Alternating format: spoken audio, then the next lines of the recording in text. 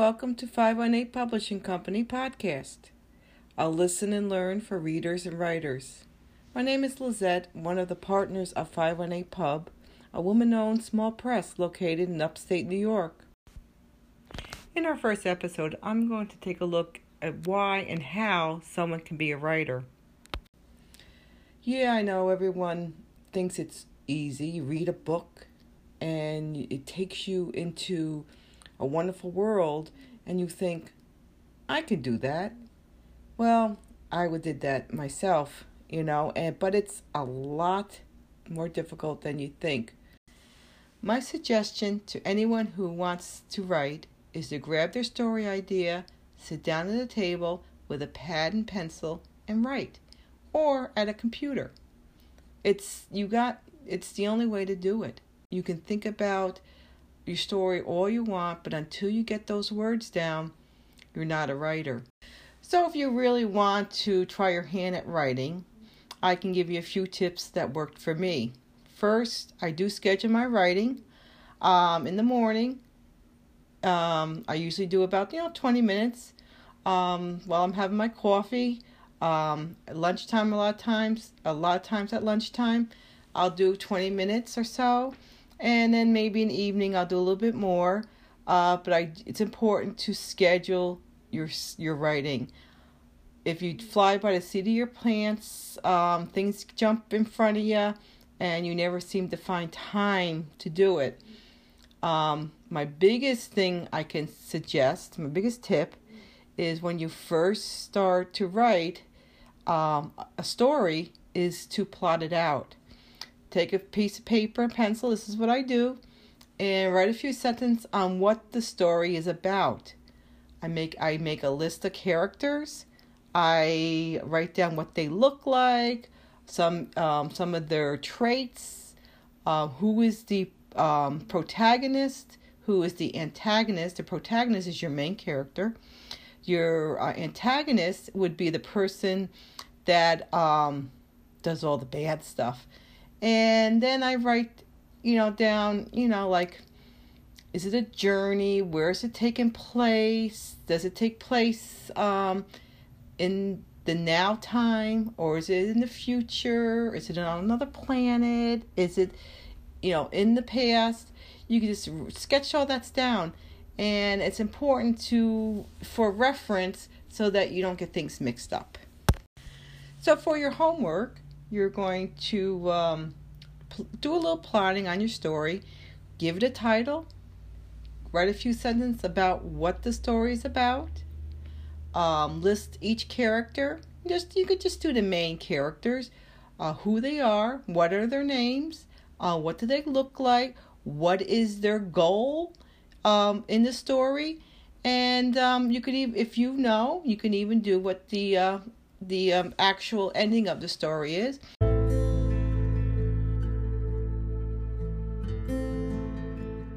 And the next episode, we are going to discuss on actually how the plot of a story works and what it takes for a writer to get the reader to keep on turning the page.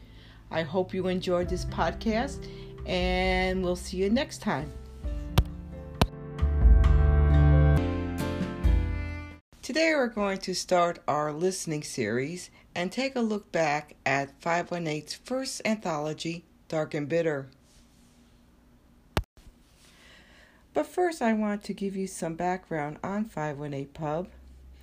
In 2016, I was at my Sunday night writing group, and I was with three of my friends, Andy, Rachel, and Shannon, and we were discouraged that some of the great stories being written would probably never reach readers. So we decided to do something about it. And so 518 Pub was born. We decided to start off doing an anthology. We felt that it would be able to get as many and 518 Publishing Company was born. We decided to start off with an anthology. We felt that it would give as many writers an exposure as possible. So So 518 Publishing Company was born.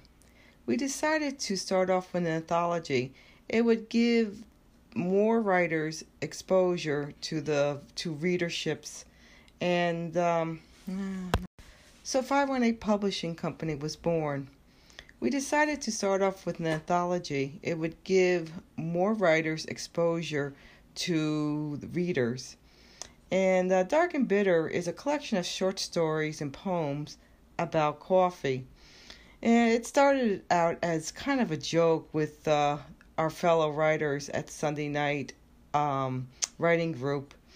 Coffee fueled writers on, and Dark and Bitter coffee gave us a better edge on our story.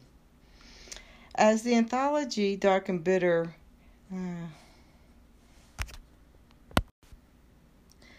So, the anthology Dark and Bitter had to have some reference to coffee in the story or poem. The Grind by Rachel Miller. Ugh, this dance is exhausting, said Miranda Winters, slumping down next to her best friend, Olivia James. It looks it, responded Olivia, glad for once that she couldn't sing well and so had decided to act as stage manager for the spring musical. I only have 5 minutes, said Miranda in between big gulps of water. What's up? Nothing new since you saw me in English. Oh, really? I thought you sat next to Joey in math, Miranda teased. Nothing, I swear, Olivia's Nothing, I swear, Olivia said, blushing.